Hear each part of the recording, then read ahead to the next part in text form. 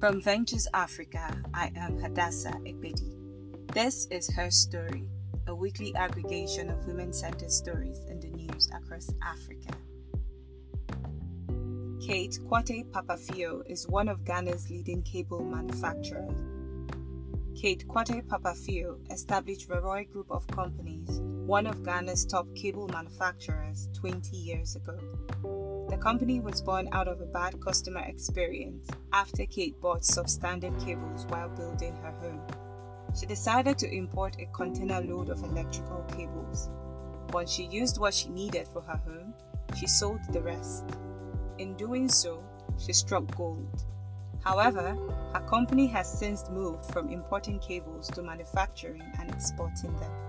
Herstory Cable currently exports to 5 African countries and to Europe. Kate said, quote, "Our first international market was Europe. It made me feel proud that a Ghanaian company is participating in the global economy and the company is also led by a woman." End quote. Kate's dream is to see women flood Ghana's engineering sector, and she will contribute to this by employing 1,000 women into various levels in her company in the next 5 years. Sohair Mansour is one of Egypt's foremost matchmakers. Sohair Mansour, a 55-year-old Egyptian woman, was encouraged to establish a professional matchmaking business after she helped several friends get married with her matchmaking talent. Last year, 500 couples within and beyond Egypt got married as a result of her matchmaking. As a former public relations manager and the current manager of a marriage matchmaking firm, Mansour collects information about families in neighboring districts of Giza and publishes details of marriage seekers on Facebook and YouTube. Every day, she receives hundreds of phone calls asking for dating arrangements between families. Egypt has recently witnessed a rise in the number of marriage matchmaking firms, both online and offline.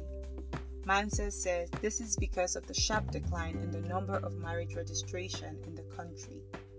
Mansour makes about 10,000 Egyptian pounds per successful matchmaking. Grace Nzivo is one Kenyan engineer you should know about. Grace Nzivo is one of Kenya's foremost engineers blazing the trail in a male-dominated field. Nzivo is the brain behind the construction of the Jomo Kenyatta International Airport canopies.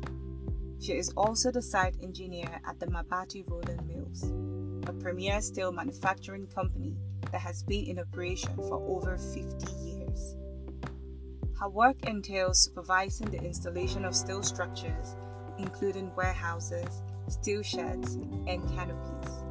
Besides her engineering work, she is the founder of an organization called STEM Wahandisi La Femme, which inspires young girls to take up STEM subjects.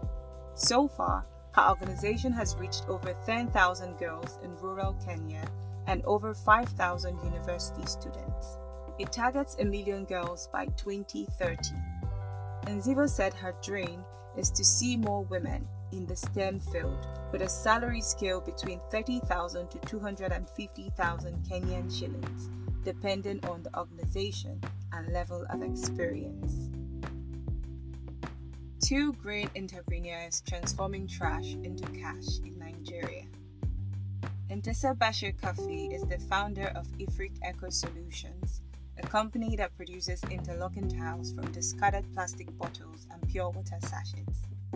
Kafi established her company to rid Nigeria of plastic waste and promote environmental sustainability. The tiles and pavers produced by her company are used for road and building constructions. And since plastics can last hundreds of years without degrading, the tiles by Ifrik Eco Solutions are a better alternative to conventional tiles. For its pilot project, the company installed 25 square meters of its eco pavers on Nishia Livestock Farm in Abuja, Nigeria. The project consists of 1,250 pieces of eco-friendly interlocking tiles made from about 625,000 upcycled water sachets.